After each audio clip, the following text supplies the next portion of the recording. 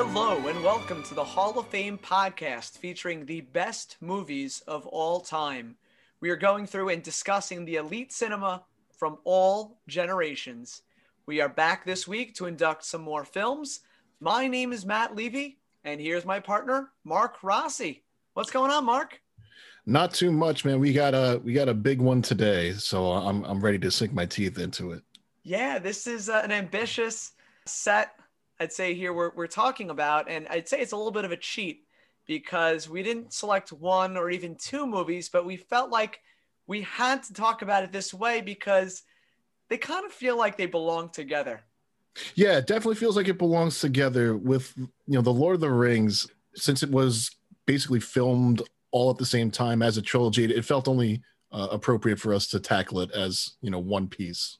And I think when you look at, Star Wars or The Matrix, the first movie was sort of its own thing. And you didn't know there'd be trilogies at the time. But when they made these movies, obviously they were falling back on the original books that were, decades older. J.R.R. Tolkien's books are infamous. They're of legend. There's a whole language. I mean, they had a lot to go off of here.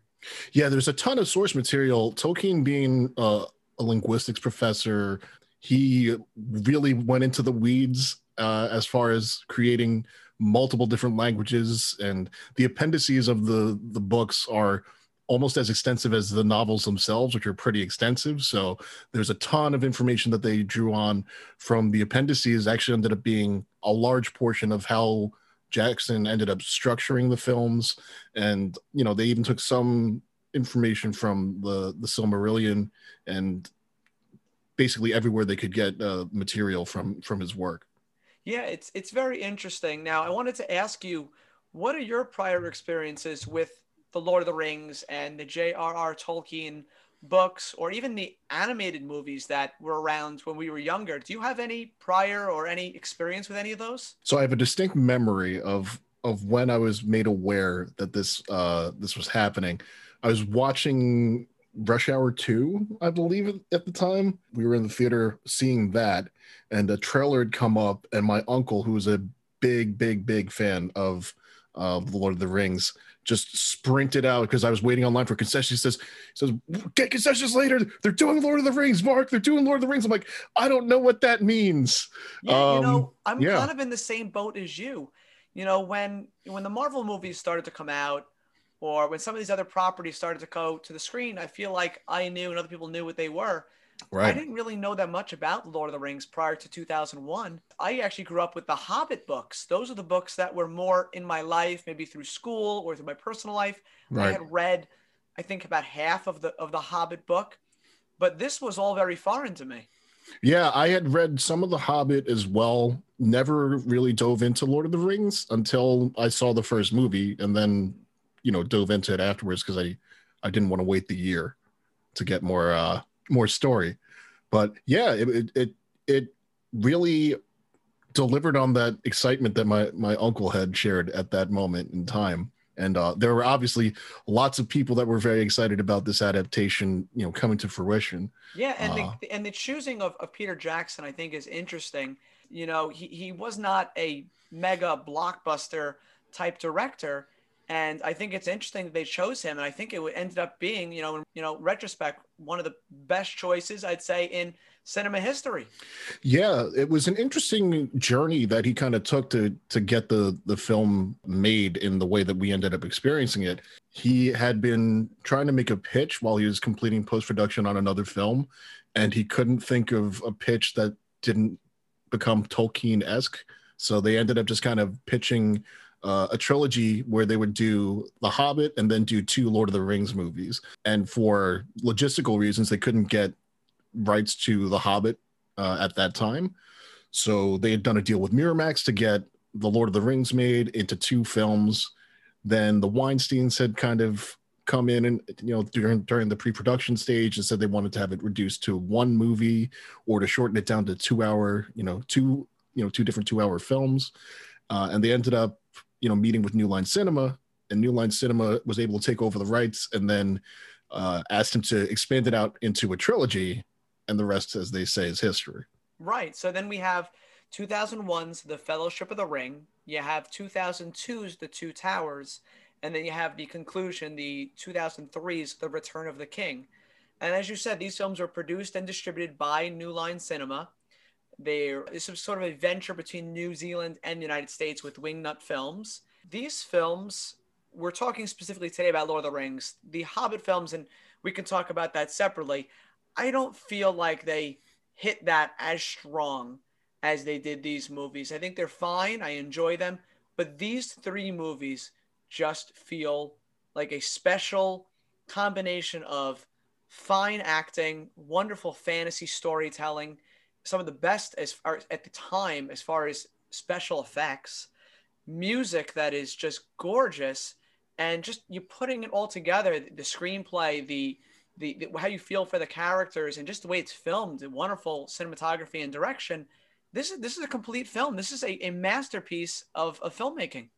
A total overall masterpiece of filmmaking, and you touched on all the things that they nailed and got right. With a lot of people that, you know, going into it, and again, this is the recurring theme of our podcast, that you would never have expected to be the people right to make this type of, you know, a film series work. One thing I think that still stands out when we revisit it is just how fantastic the establishing shots and just the tracking shots are, you know, to this day.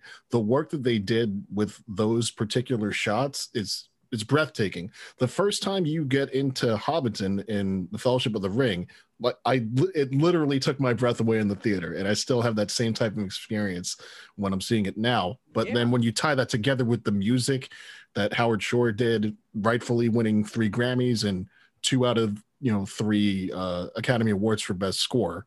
Well, I agree with you. I think incredible. When I watch films like Lord of the Rings, or I watch films like even the Harry Potter series, when I'm in these fantasy worlds, I want to see even Game of Thrones, I want to see locations that are jaw-dropping, and I want to see castles and caves and mountains, and you get all of that here. You get these wonderful locales, and I think it's exactly like you said, that this is breathtaking. I had the luxury of watching this recently, probably for the, I'd say, 10th time I've seen each of these films. Sometimes I go for the extended version if I'm really brave. Right. But I had the luxury of watching these in the 4K edition over the past month, and it's still breathtaking. Now, some of the special effects I can poke fun at because it's early 2000s, and some of the Golem stuff is maybe not perfect.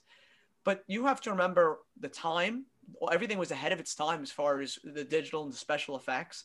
And as you said, some of these shots, you think you can just pause the movie, print it out, put it up on your wall, and stare at it.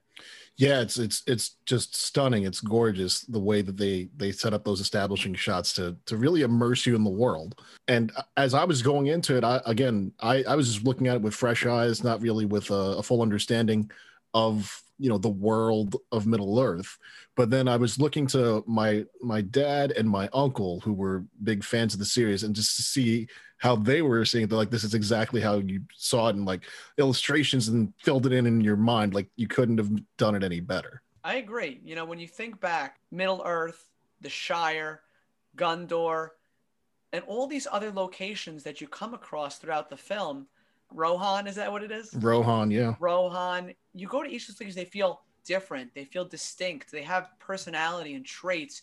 Don't you feel like, Mark, that you've been there, that you've walked these corridors, or you've been in these areas? You understand the verticality of Gondor, and you feel like in Rohan, you feel like you understand all of the different areas. And that just I think that speaks gravity to just amazing filmmaking, that you can understand. These are not real places, but they feel like real living places. Yeah, absolutely. I couldn't agree with you more. They really did an amazing job with locations to make each of these different parts of this world feel unique and different and have their own feel to them. Even the 2 different, elven lands feel extremely different. When you go from Rivendell to Mirkwood, they're completely different feels. So you're shooting a lot on location throughout New Zealand, and New Zealand is obviously has a gorgeous countryside, so they had lots of places to kind of pick from. But you have to give a shout out to the location scouts, because they did incredible work with setting everything up. I really couldn't agree more. And This movie, for me, I agree with you. I didn't have that prior Lord of the Rings knowledge, but this tapped into for me that fantasy, that video game nerd, or just that loves the stories of elves and dwarves and shooting arrows and swords. And I feel like if you're into any of that, you got trapped in just the fantasy, and it didn't always feel that fantastical. Somehow it somehow feels like a real life grounded world. It doesn't seem over the top. It doesn't seem silly. It's all taken very seriously. And I think that makes people like us, and I think a lot of people, the majority of people, really just enjoy spending time in this world. Yeah, and that was definitely by design. Peter Jackson had, in several interviews subsequent to this, had talked about what type of feel they were going for and what type of aesthetic they were going for and what really influenced the feel of the film. And he said that one of their biggest influences was Braveheart.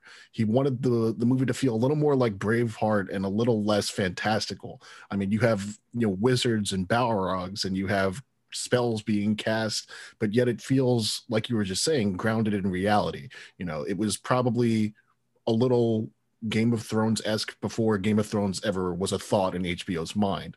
So taking those fantastical elements, but keeping us in the real world definitely helps to make it feel a little more grounded, even though it's in this fictional place. Yeah, I would say the part for me where I get pulled out a little bit, where I start to say, okay, this is science fiction, is in Return of the King, where, he goes to recruit the undead, the ghosts to help him fight. And that's where, for me, I felt like, okay, we got ghosts now. Now Right. we hit a new level of fantasy. But before that, I think it's exactly like you said. When the wizard does a spell, or the trees are walking and talking, or any of even hobbits having feet that could be that hairy, nothing seems ridiculous. And I think that is partially to Peter Jackson's vision and how he saw all this working. And I don't even know that J.R.R. Tolkien could have imagined it coming to film this way, if they were alive, if you were alive to see it. As film people, I think we usually have to hear from people that are fans of books regularly. It's like, oh, the book versions of it's better. It's better in your mind. If you can come up with better tracking shots and establishing shots than Peter Jackson came up with, and a better soundtrack in your mind to fit that scene than Howard Shore could, first off, you should be a billionaire. And second off, you haven't, and you're not going to be, because you're a liar.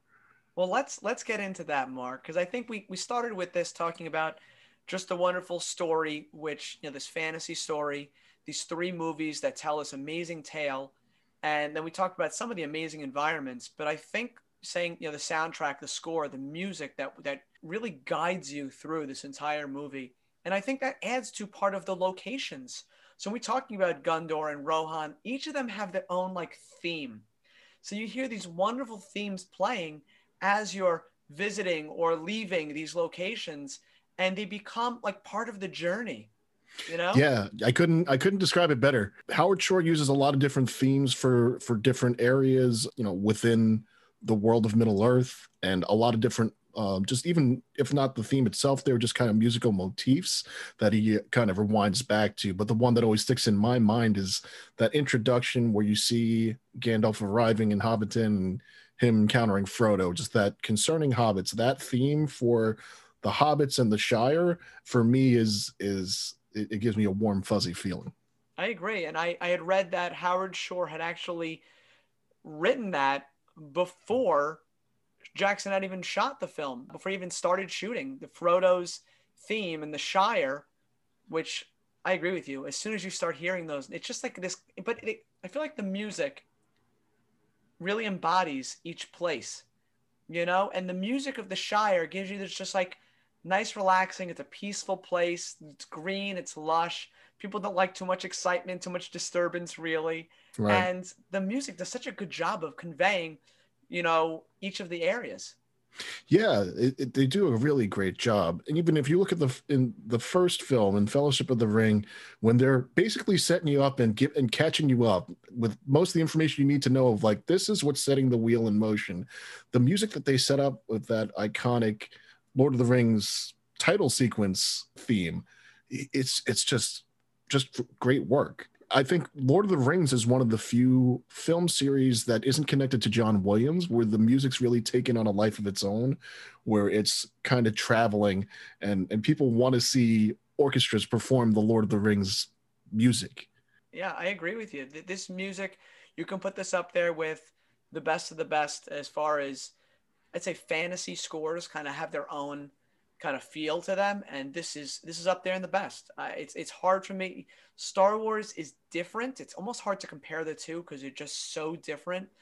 The score that is written for this is this beautiful, as you said, this orchestra sound that I wouldn't really call Star Wars is not the same feel. This has this sort of beauty, and then you go to these, Rohan and Gondor, and it's got these almost like military and war and these village sounds to them. It's just so different. It's so hard to compare. Yeah, I think you're right. There's it's a little bit harder to compare. Star Wars has a few different themes that are tied to specific characters. I think Lord of the Rings, what makes this music great, and I think might kind of speak to what you're talking about, how it differs, is that I think the music is very much intertwined with the visuals, more so even than Star Wars.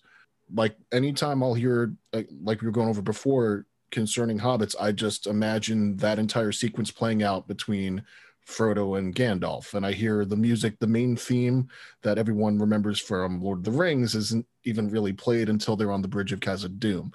And I have that sequence in my head of them running across and arrows flying at them. So it's really, really intertwined very well with the visuals and within the plot of the film, maybe even more so than with Star Wars.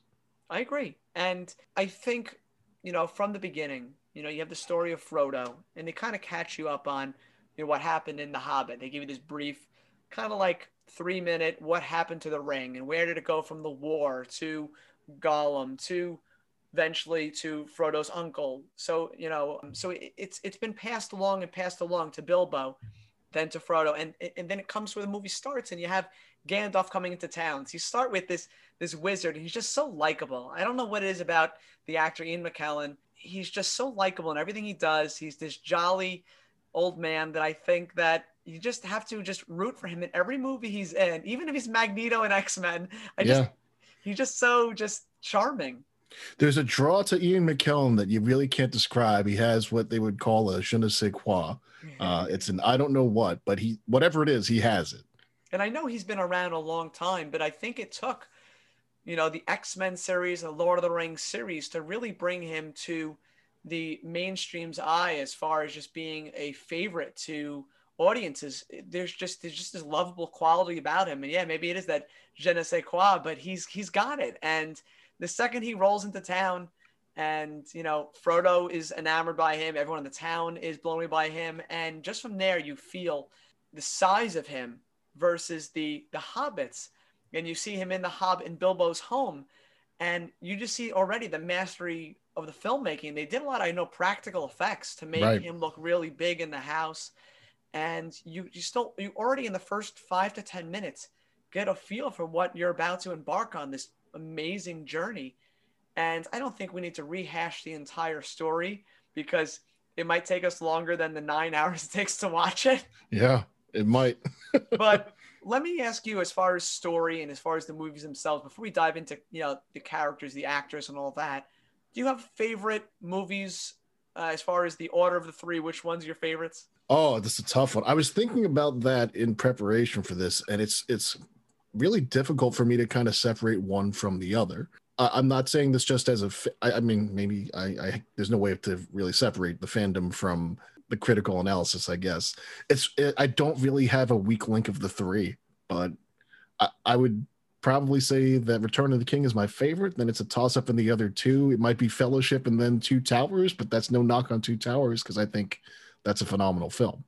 Yeah, it's interesting. I think your first initial answer, which was honest and sincere, is probably true for me too. In that these movies, I think they have their stronger moments, each of them, and I think some of them have their slower, with their world building and introducing you to things. And I think Fellowship does a lot of world building and introducing you to all the characters, the world, the lands, and it's overwhelming a little bit. Not as overwhelming, I'd say, as the first season to a Game of Thrones, Right. but it is overwhelming learning all that. And I'd say Return of the King also has I'd say a long, drawn out ending, which they do tie up almost every loose end possible, which is amazing. Right. But when they're on the volcano and the eagles come to get them, it goes black for a long time, long enough that when people were in the theaters, they thought it was ending, and there's still like a half an hour, 40 minutes after that. Ending 1 of 4 coming is all, how a lot of people. I heard a lot of rounds of applause, and then people saying, "What? It's not over yet? Oh, okay, But okay." if I had to, if gun to my head, I had to make a decision. I think the Two Towers would probably be surprisingly my favorite. I just think that battle at Helm's Deep I think it's still the best.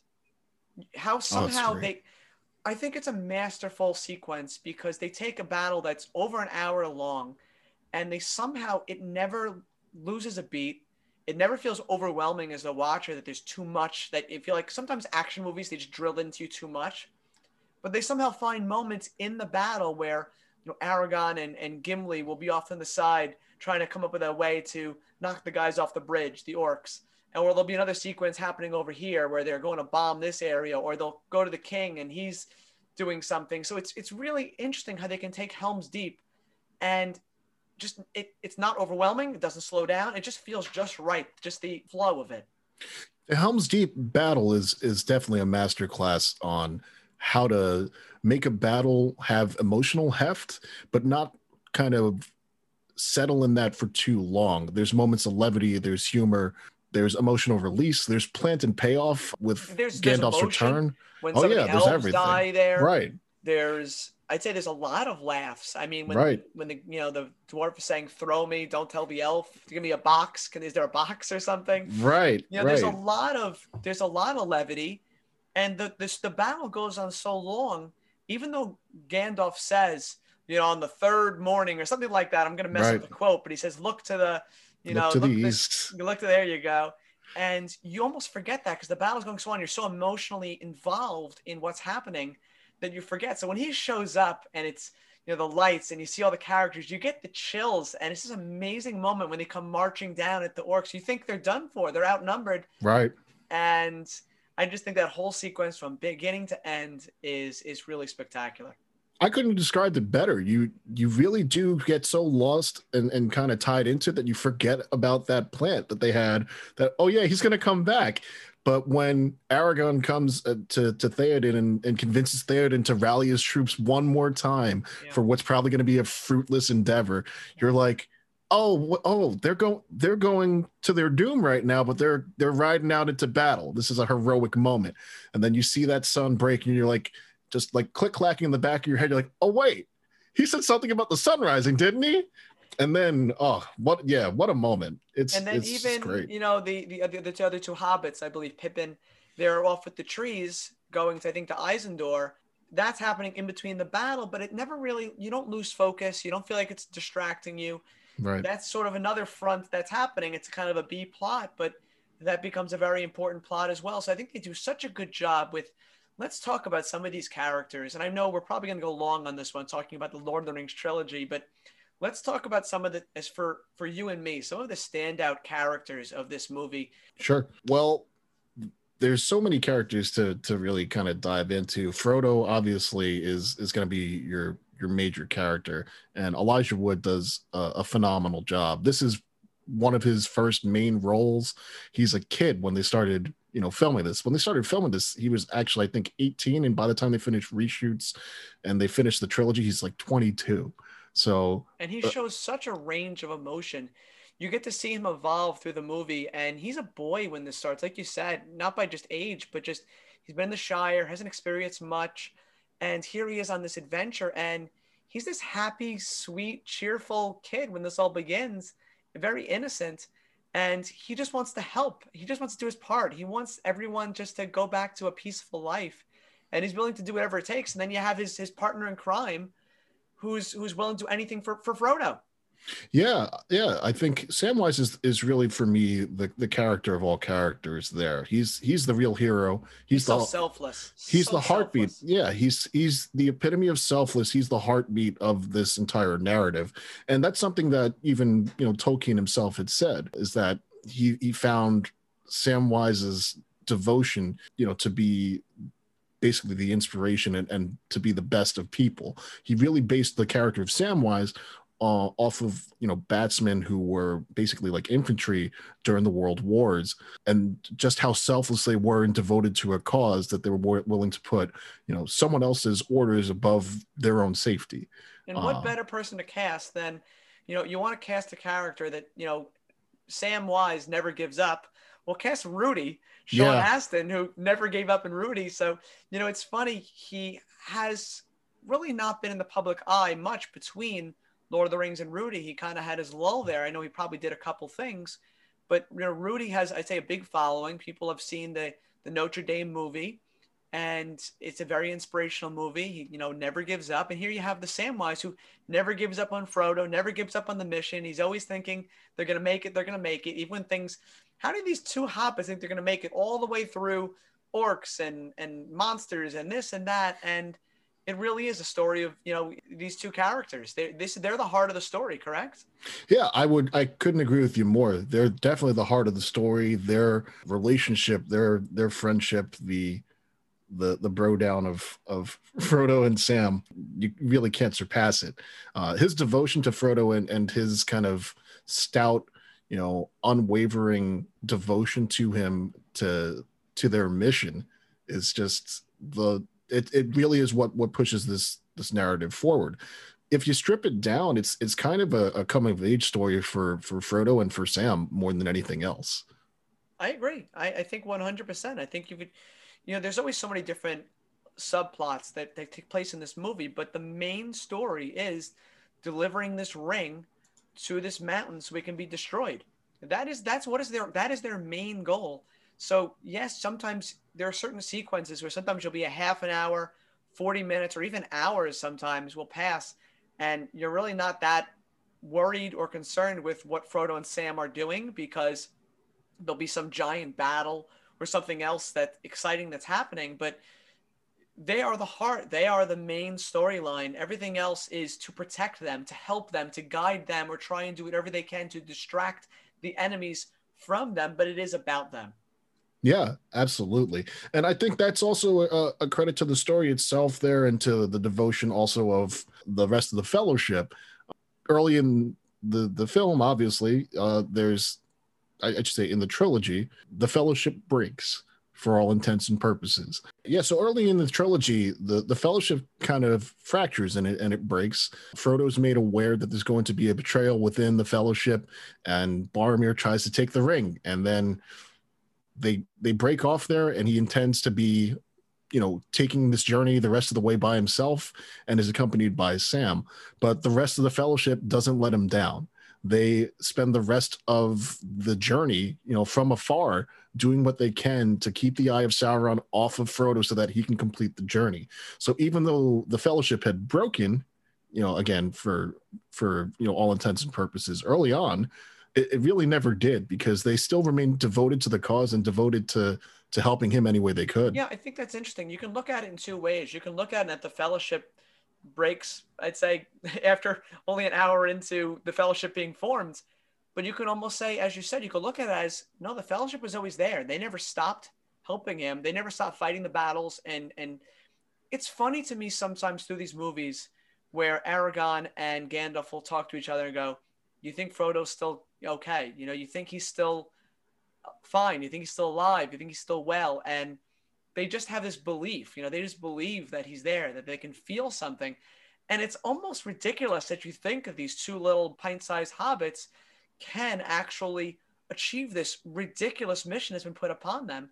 But this fellowship, you have Gandalf, the wizard, you have the other two hobbits, their buddies, Pippin and Merry. And then you have the trio. You have, well, actually it was four who begin, but ends up really just being the trio. But you have Boromir, Legolas, Aragorn, and Gimli. And, Boromir is tempted by the ring, so he doesn't make it through the first movie. It's That's Sean Bean. Let's talk with Sean Bean. The famous, Double O Six that seems to always be dying in movies. He's always whether it's Game of Thrones, sorry spoiler, Lord of the Rings, he doesn't make it, but I love Sean Bean. Don't you love Sean Bean? Sean Bean is fantastic. But we should definitely dive into Sean Bean. He has a lot of iconic moments for only really being in one of the 3 films. He has the one does not simply walk into Mordor. That entire sequence is one of the biggest memes now. But what's amazing about that, I read this bit of trivia years ago, that he was handed that script that day. I heard. I think it was that morning. Mm-hmm. So they said when he puts his hand over his eyes to look down, as almost he's acting and he's trying to get into the moment and he's deep in thought. He's really said taking a glance down at his script. Yep. To he had it down there in his lap. But he does stand up. He does walk around. He delivers this wonderful monologue. And he's a flawed character. And it's a wonderfully flawed character because he thinks like anyone else. Why don't we use this ring? Why don't we use its power? And I feel like he's not, you can judge his character, but I don't think many other people would act different than he would in a moment that you're tempted. It's such a difficult, you're against all these orcs and demons and you feel like the odds are against you. You feel like he was dealt a short hand, Yeah, he had the moment of weakness in the eyes of that particular world altering power that a lot of the characters face. But to his credit, even though he kind of gave in to that temptation, he has a full redemptive arc. It really does. It's a short moment after his moment of weakness. He goes a full 360 and gives his life to save Pippin and Merry, correct? Yeah. So, even though he erred, in his devotion to the Fellowship, he really does come through for them, in the end, willing to sacrifice his life to try to save members of the Fellowship. So I think Boromir is a fantastic, tragic, flawed character that Sean Bean did a really great job portraying. He obviously has that fantastic monologue, but you also have to give him credit. Throughout the making of the film, it's actually widely known now that Sean Bean is not particularly fond of being transported in helicopters. Apparently on day one, when they were, trying to do some of those scenes on the mountains, he had some helicopter trouble. So he told Peter Jackson, I'm not going in a helicopter the rest of this movie. So he would hike up to where they were doing the shots. They would be setting up shots, and setting up for shooting to begin around 9-10 a.m. And Peter Jackson told multiple stories of they would be flying up in a helicopter and you'd see Sean Bean around halfway up the mountain in his full Boromir outfit hiking up there, apparently starting hiking at around like 3 or 4 in the morning so that he could be on time. Wow. Yeah, I faintly remember hearing that once, but it is amazing. Yeah, I think Sean Bean's wonderful. The character Boromir. I think I've read that filming those sequences in the mountains were brutal for everyone. I heard it was cold, it was frigid, no one was happy to be there. But I think a credit to great filmmaking, it gives you some wonderful shots. And they're actually not in the mountains very long up there, but it's very effective. And in moving on from Sean Bean, I think it's time to talk about Legolas, Aragorn, and Gimli. I feel like they are outside of Frodo and Samwise. I feel like this trio becomes the other heart, the other 3, and they almost feel like superheroes. They feel like larger than life characters that really can't lose. Even when there's thousands of enemies around them, you feel like they're going to find a way out. They're the best at what they do. He's got the best sword. He's got the best axe. He's got the best bow and arrow. And it doesn't matter how many arrows you think he might have. He's got enough. Yeah, he's got a ton of them. But do you have anything about the, Viggo Mortensen, Orlando Bloom? John Rhys Davies. Thank you. Yeah, anything about them that comes to mind that you liked or disliked?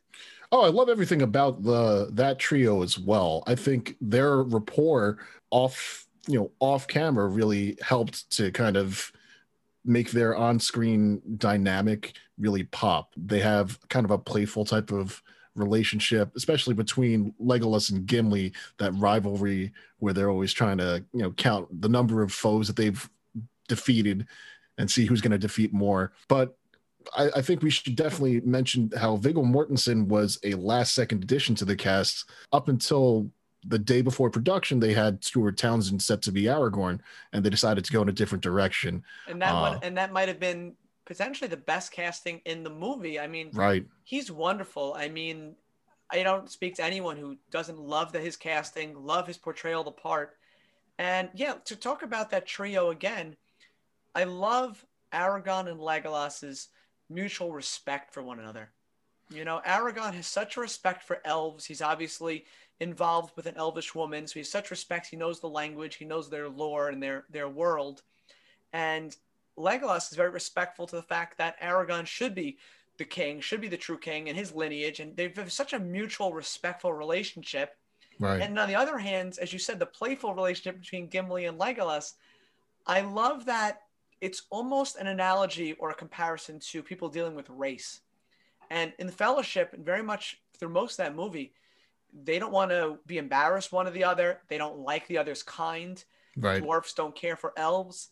And throughout the movie, they gain this respect for one another, that they're willing to put their lives on the line for one another. And you know what? They can look past everything else they previously thought of one another, and they treat them as true friends. Yeah, they become the truest of friends there. If you dig into the behind the scenes and the epilogue, they basically remain, the closest of friends up until their very last days before they take off to the Undying Lands together as some of the last members of the Fellowship to leave. But yeah, they have a tremendous relationship there. Kind of tracking back to Two Towers, which is getting more play than I thought it would in my mind initially. I think an iconic sequence for the three of them is when they take off to try to hunt down the Uruk-hai that had, captured, or at that point they weren't sure if they were captured or killed, Merry and Pippin. They take off on foot, and it's a fantastic sequence where they have some amazing tracking shots. But with the behind the scenes, there was the scene where they discover, the pile of bodies, where Viggo Mortensen kicks a helmet and screams out in anguish over losing the two hobbits. But he had broken two of his toes from kicking the helmet. He apparently had kicked the helmet, I think that was like the fourth or fifth take, and he kicked it really hard to try to get the right shot for it, that he broke two of his toes. So he had broken two of his toes there. Orlando Bloom had fallen off of a horse, and the scale Gimli had fallen on top of him, and he had cracked a rib. And the stunt double Gimli for those running sequences had dislocated his kneecap. So by the time they got up to the running sequence, which is famous and iconic and so great, they were the walking wounded.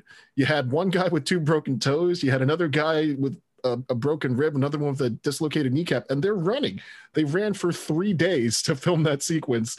And Peter Jackson said he wouldn't. They're like, oh, should we do it again? He's like, no, I think we got it. Are you guys okay? Well, I didn't know any of that. That's some great trivia. And I love that sequence to follow. I love where, he's known as the Ranger for a while. And I like how they show that part of him, that he's able to, pick something off the ground, smell it, touch it, know what's going on in the world, track ahead to see what's going on. And that whole sequence plays out. He can kind of, as he's envisioning in his head, us, the audience, envisioning what happened to Pip and Merry as, the horse misses them, and then they go through the woods, and they go this way. And it's just so cool how we're seeing it with them at the same time. Yeah, I think you kind of nailed that as well. Him kind of renouncing his birthright of becoming the king and taking that position of leadership led him down this life of being this ranger with the alias of Strider and getting these particular set of skills. The tracking skills really is like a phenomenal way for them to kind of, it's a good way to do storytelling, I think. Yeah, absolutely. It's a great way to do it where you're kind of learning things as he's learning them rather than having the knowledge beforehand, Yeah, totally. Because you think from what they showed you previously, Pip and Merry could have been stomped or stabbed or killed. Like, you don't know what happened to them. So then it is cool finding out with them. But I feel like, again, we're not going to be able to touch upon, characters, Carl Urban is in these movies. Liv Tyler is in these movies. We have playing the head elf is Hugo Weaving. We have here back from The Matrix. So he's been in every major franchise. He's in the Marvel franchise. He's in Lord of the Rings. He's in The Matrix. He's set for life. The cast, you can really go through from top to bottom. There's big names everywhere. Everyone is wonderfully cast. There's no one sticks out. We didn't even mention yet Kate Blanchett, Right. has a big part. Liv Tyler, I mentioned her before, but I think each of them just give such grace to their characters. They put their all into it, and I actually, what was fun, I don't know if you had a chance to watch it. They, through this pandemic, they've been doing these reunion YouTube videos where they bring the cast back together. Right. And Yeah, it was a highlight. watching this one was one of the highlights of this past year. Was watching this cast, decades later, 20 years later now, join up. And we didn't even mention people like Christopher Lee, the great late Christopher Lee, who has done so many wonderful things in his career. He's an Academy Award winning actor, and here he's a Saruman. And there's just so many roles like that I feel like you can't spend enough time talking about. Andy Serkis, is Right. doing Gollum. He's probably the most well-known motion capture actor, and he does a phenomenal award-winning job. Yeah, I was hoping we were going to get to Andy Serkis. I'm glad you mentioned him. His work as Gollum, as oddly Smeagol. as Smeagol, playing both parts of it. It's his kind of bipolar type of approach to life after being taken by the ring. He does a phenomenal job, which primarily had been motion capture for the first two films, but he finally got to have some FaceTime in the third film. But Yeah, it's such an amazing cast of characters. I'll just throw one more tidbit out there, which the uber nerds for Lord of the Rings will remember. There's Brett McKenzie in like a 2-second cameo in the first movie of Flight of the Conchords fame, a character who ended up being named by the internet as Figwit, which stands for Frodo is great. Who is that? Kudos to him. He had a 1-second basically role in the first movie, and it became so famous that he ended up being able to come back for the third film. oh, I had no idea. That's really cool. Yeah, there was a lot of lore and a lot of people, we would now say, standing Figwit, to the point that they basically demanded that he would come back, and they squeezed him into the Return of the King. No, that's cool. I love stuff. I feel like this movie has so many tidbits like that, and because of you have the theatrical version of this movie, you have the extended version. These movies are, if you watch them their full length, then it actually does add a lot of depth to the story. Right. Sometimes you get these extended and director's cuts, and it's a lot of fluff. But this, I really feel like it does a lot of world building, character building, and does add to it. Now, Yeah. maybe it's not the best way to watch it every time, but I definitely say it's worth experiencing. Yeah, I couldn't agree more. For me at this point, it's hard for me to separate the theatrical cut from the extended edition at this point, because I've seen the extended edition so many times. But the extended editions, to my mind, are the definitive cut, just because they add so much depth and they tie up everything in ways that you just weren't going to be able to be. Yeah, I agree. When you think back on extended version, director's cut, I can probably count on both my hands how many times I felt like that version was the superior version. There's some bad movies that it made them slightly better, but very rarely does a great movie like this really feel like it is made better. And you didn't think these 2.5 hour long movies needed more, but when you want to live with these characters and understand this world, and it can just flesh it out even more, I agree with you. I've probably only seen the extended probably about 3 times each. I do usually find myself watching the theatrical because, one, it's usually on TV more. So if you're watching it on Right. TNT or TBS, I forgot which station usually was airing it for many years, you would see usually the theatrical version. But also, you don't always have the time to sit down and watch a 3 hour plus movie when the 2.5 one seems so much shorter. Yeah, I'm long overdue on what I used to do as a tradition prior to it being a thing, apparently, on How I Met Your Mother. But I would do a trilogy version with Lord of the Rings, where we would basically have a group of my friends. We would watch the extended editions, all three in one day, which is a lot of Lord of the Rings. But I think it's an back experience. in college, I might have done that. And it might have been with someone we both know. I might have made him watch it for the first time back in the day. But there is something to watching this movie either in consecutive nights or all in one showing. You start around 10, 11 o'clock or noon Right. time, and you go start to finish through all of them. And there's something really cool about that because, as we said, this is one story. This is, you cannot really watch the first movie and be fully satisfied, nor the second one even more so. Right. This is one continuous story that really, the pieces each build upon the previous one. So, you know, we talked about some of the actors, we talked about some of the characters of these movies. We would need 20 podcasts probably to cover it fully. We talked about some of the environments, the areas that were filmed, the wonderful score and music throughout these movies. We did talk briefly about Peter Jackson and his wonderful direction. Mark, are there any specific lines or sequences to you that are standout, memorable, that you just love, that you can watch over and over again, and to this day are just stick with you from these movies? I'm sure there's plenty, but any that signature ones? There's a lot of them. There are some strange ones that always stick in my mind. There's I forget which movie it is. It might be in the third one. Is it the second or the third? No, it might be the first one, actually. Pippin actually bumps into a skull while they're in the mines of Moria, and it just drops all the way down. You hear the clangs all the way down. The clink and clank all the way down, and then you hear one other thing drop and hit, and then Gandalf just looks at him with the wrath of God and calls him a fool of a took. He says, next time, throw yourself down and rid us of your stupidity. A couple times in the trilogy. Fool of a took. I love it. I love it. Oh, it's fantastic. Yeah, that sequence begins great and becomes sequence. A great battle with the what is it, the big troll? The cave troll, right. Yeah. No, that's a wonderful sequence to remember. I actually just before they get in the cave, they're outside at this door and they can't figure out how to get in.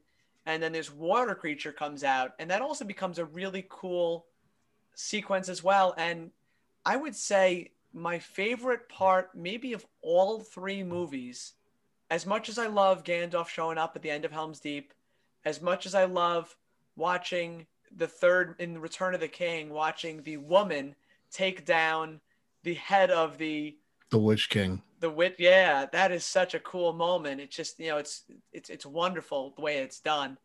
But I think my favorite moment is the probably the biggest quote, the most known quote in Lord of the Rings. None shall pass. And it's Gandalf, just the Balrog coming towards him on the bridge, him taking his, staff cane, slamming it down. And you really think at that moment that Gandalf's gone. That sequence is awesome. Fly, you fools, telling me to go. And it's just an awesome sequence. And every time that happens, even though I know he's going to come back and he's going to have that awesome sequence in the beginning of Two Towers where him and the Balrog, the fire demon, are falling and falling and falling, what seems like forever, and they're battling in the air. It's so cool. But that none shall pass quote and sequence is just awesome. I think Gandalf also ends up with one of my favorite sequences of complete and utter confusion for no apparent reason in the second film, where he comes back and they say Gandalf, and he's like, Gandalf, that was my name, Gandalf the Grey. And they says, I'm Gandalf the White, but you're still Gandalf. Why are you confused at the name Gandalf, even if you're Gandalf the White? It's so funny, Mark. I'm rewatching these movies, and maybe they explain it better in the books. And I'm rewatching the movies for the 10th, 15th, 20th time, how many times I've watched them recently. And as I'm watching it, my wife answers me, goes, well, didn't he die? Well, how's he back? I'm like, you know what? They don't really explain it. And they don't explain how they explain it very briefly. Very briefly. And you just kind of go with it because you're happy he's back. And he's Gandalf the White. He's not the Grey. So he's back. But you don't understand. He gets all those memories back quickly. Right. Like almost after like another 10 minutes, you're like, oh, Gandalf's back. But like, right. But my part that I always thought was interesting is that that's what they used to call me. They say Gandalf, and he's still Gandalf. He's just Gandalf the White. Why is he confused about the Gandalf part of it? Like if they said Gandalf the Grey, he'd be like, the Grey.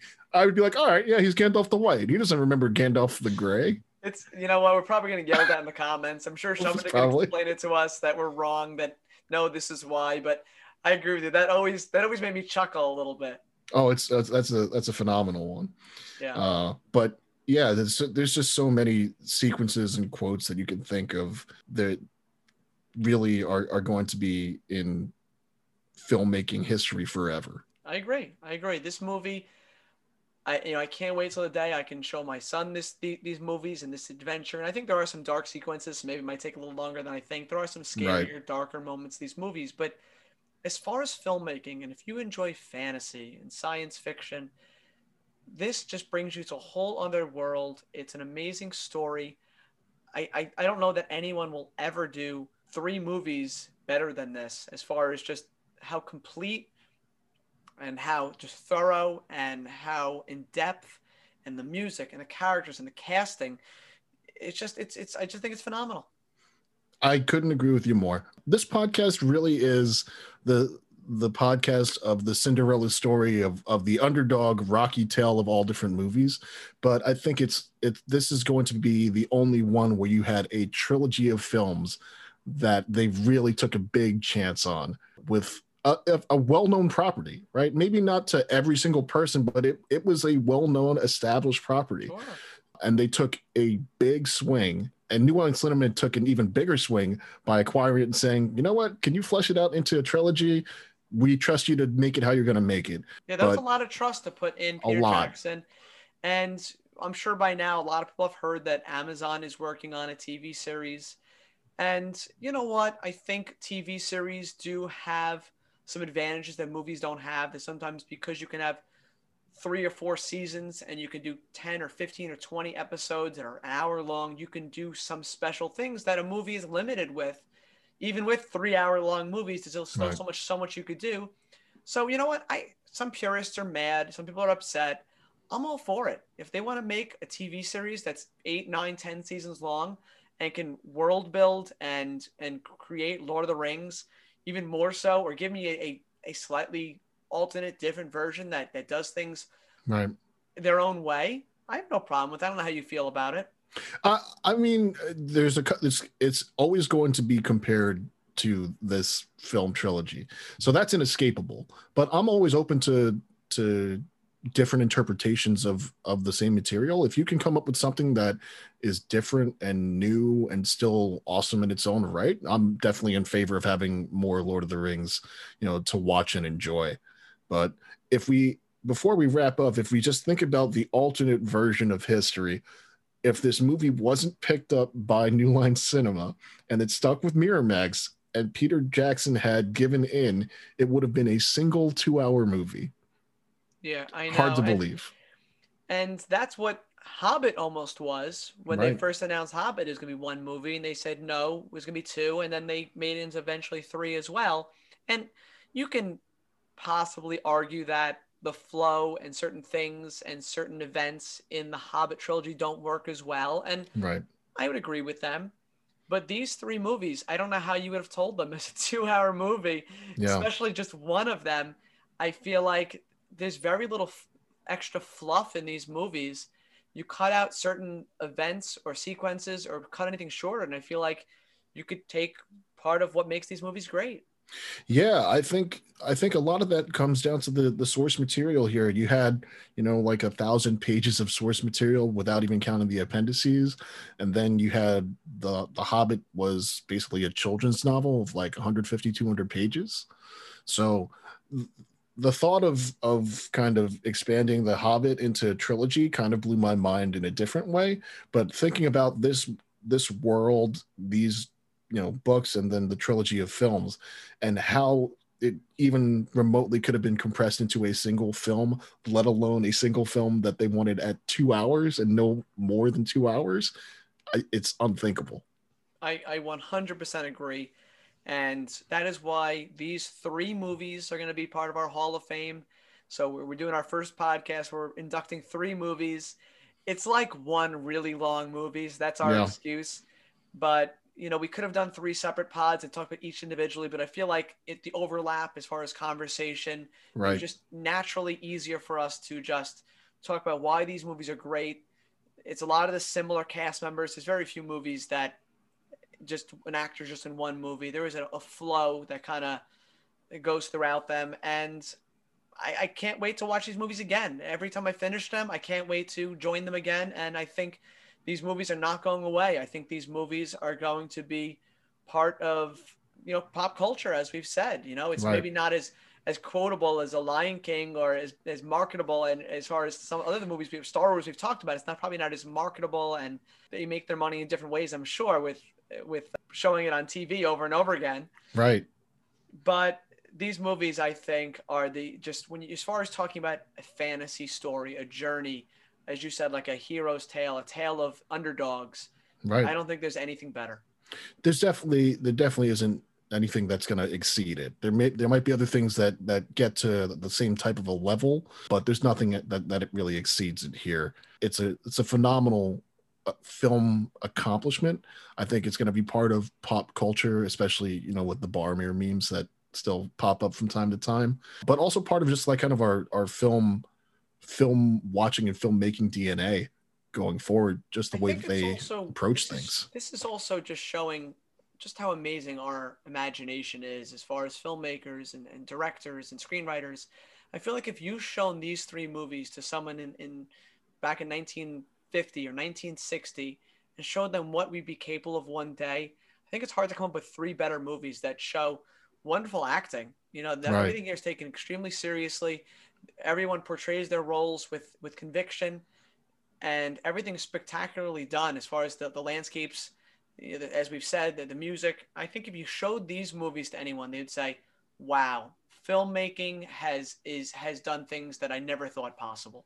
Yeah, absolutely. I think that's why it's, one of the top films for the AFI on their list regularly. And it's always mentioned among the top films of all time in any critical or fan list. What I find interesting, and this might be when I last started from going on long here, I would say the villain of it's Sauron is the villain, correct? Right. Sauron and then Saruman by Saruman, extension. yeah. Right. But the character of Sauron, he's supposed to be this big bad, but he's never really in the movies. He's in Right. the intro where they're talking about what happened in the past. His eye is always Right. watching, but it's funny that you can talk about these. He's the villain, but he never actually takes on a physical form. And I think it's so Right. interesting that you have these movies and you have some of these characters that are evil, and you have all these thousands and thousands of orcs. But it's funny that when you talk about Star Wars, you talk about any of these other properties, you always have or Harry Potter, you have this obvious villain. Right. And the villain, he doesn't take a physical form. I kind of wish it happened. I feel like I wish he kind of could have taken form to battle the good guys. Oh well, actually, I'll take the other side of this, not just for the argument's sake, but I think what makes him so terrifying is that they have the eye that's always watching, and when you take something and put it into that physical form, it limits his scope. Right? He's bigger than life because he's just this all-watching eye that's in this ivory tower that's watching at all times. I think that not having a physical manifestation just makes Makes him him larger more than life. Makes him right, bigger. makes him a little more abstract and it makes it bigger. But the only other thing I wanted to make sure that I mentioned, because I'm going to kick myself if I don't, we've mentioned so many aspects of the film. The one thing that I didn't dive into, I at least want to recognize, is the phenomenal job they did with costuming in this film. So many different, feels for the different worlds, but just the amount of work they went into just for even the Hobbit feat. Like they made, I believe, from like researching it, they did almost 20,000 different pieces Yeah, I of have to costuming. agree with you. The makeup, the wardrobe, the costumes, by extension, some of the settings and the environments, and should I probably props, Right. all of this just I agree with you. That creates the world, and if you don't have the proper costumes and you don't have the proper props and makeup, and you don't get everyone looking the way this fantasy world should, it all falls apart. Yeah, absolutely. So shout out to the costumers that Yeah. really tied this world together. I think that's something we probably haven't discussed. This being we're 10 plus episodes into our series here, and I don't think we've ever really gotten into the costumes, the clothes in many of our podcasts. Right. In most of them, it hasn't been very relevant. In Back to the Future, in The Matrix. Yes, they're signature and iconic, but it's nothing that jumps off the screen and is memorable. Here, I agree with you. If you don't get the wizards, the soldiers, the orcs, I mean, you think about all the different diversity of characters you have here. Right. Aragon's his outfit, the leather straps around his wrist, and the chain mails that they're wearing. If you don't get all of that perfect to what a Dungeons and Dragons world and a this type of world looks like, it all crumbles. Yeah, absolutely. I think, admittedly, it's kind of a blind spot of mine. Not something that I'm completely familiar with here in general, but it'd be remiss of me not to at least mention it here, particularly within the world of Lord of the Rings with Well, all I the think it's different easy to take. I characters. think it's easy to take certain things for granted when we watch Yeah, these absolutely. movies. You know, some movies we take for granted the music. Some movies we take for granted the amazing acting that we're seeing on the screen. And in this case, I agree with you. You know, we went an hour plus talking about this movie, and we dropped our jaw and we're gawking at all the beautiful set pieces and the shots they got, and what spectacular actors and characters. But it's easy to overlook some of the most important details. Right, right. And probably among the people that put in the most amount of time worked, because before those shots can even be done, a lot of these actors are putting on different prosthetics. And, there's famous stories of 5, 6, 7 hours in a makeup chair before they can even start shooting. Yeah, I would So, much rather be Gandalf in a wig than it would be an orc covered in whatever right, crook and mud they put on them. right. And the full eye contacts that they definitely had for at Oh least yeah, the Uruk-hai. So, yeah. absolutely. Well, Mark, I think we could probably do a whole second or third podcast on this one if we wanted to. These movies are important to me. I know they're important to you. You were no older than 15, 16 years old when these movies came out, Yeah. and we didn't know what they were, either of us. You know, our parents knew more about what J.R.R. Tolkien had written about and how big those stories were, but they weren't much to us. And it just shows how powerful these movies were to us, that here we are talking about them, and they're easily deserving a place. If I had to like chop the Hall of Fame list in half, these would easily survive before I would chop I would chop other movies much quicker than I would these. Couldn't agree with you more. These are foundational movies for, my own personal movie background. I couldn't be happier that we got to, do an in-depth type of discussion about, some of my favorite Yeah. films. Yeah, I think some of my appreciation of film and filmmaking and storytelling is probably from experiencing these movies as a teenager. Yeah, absolutely. I couldn't agree with you more. I'm definitely the same. And it's one of the reasons why New Zealand's among the, top places I want to visit, because I want to go to Hobbiton. I feel It's like going to every happen. movie where they say, "Well, wow, where was that beautiful shot? Where did they do it?" And every time it's New Zealand, and I'm like, "Wow, Yeah. this must be the most beautiful place on earth." Yeah, yeah, and I think they do a great job. Aside from this being just a great film to show, people how you can really excel at filmmaking, it really could just be, for tourism in New Zealand, because I'm down. I'm ready to go. Seriously. So, Mark, anything closing? If not, I think I could keep carrying on, carrying on. I don't want to run long. Anything that you wanted to come tie a nice bow on this? No, I think we covered everything that I wanted to cover. I'm glad I got my costumer, recognition in there at the end. I'm sure your check is in the mail from them. Yeah, yeah. Hopefully. So anything you want to plug before we call this one quits? Yeah, just make sure you're following us on social. I also stream video games on occasion. It's twitch.tv/Ursus Fidelis. And please follow us on Instagram at Hall of Fame Pod. Every episode that goes up every week, we are getting more followers, and we appreciate that.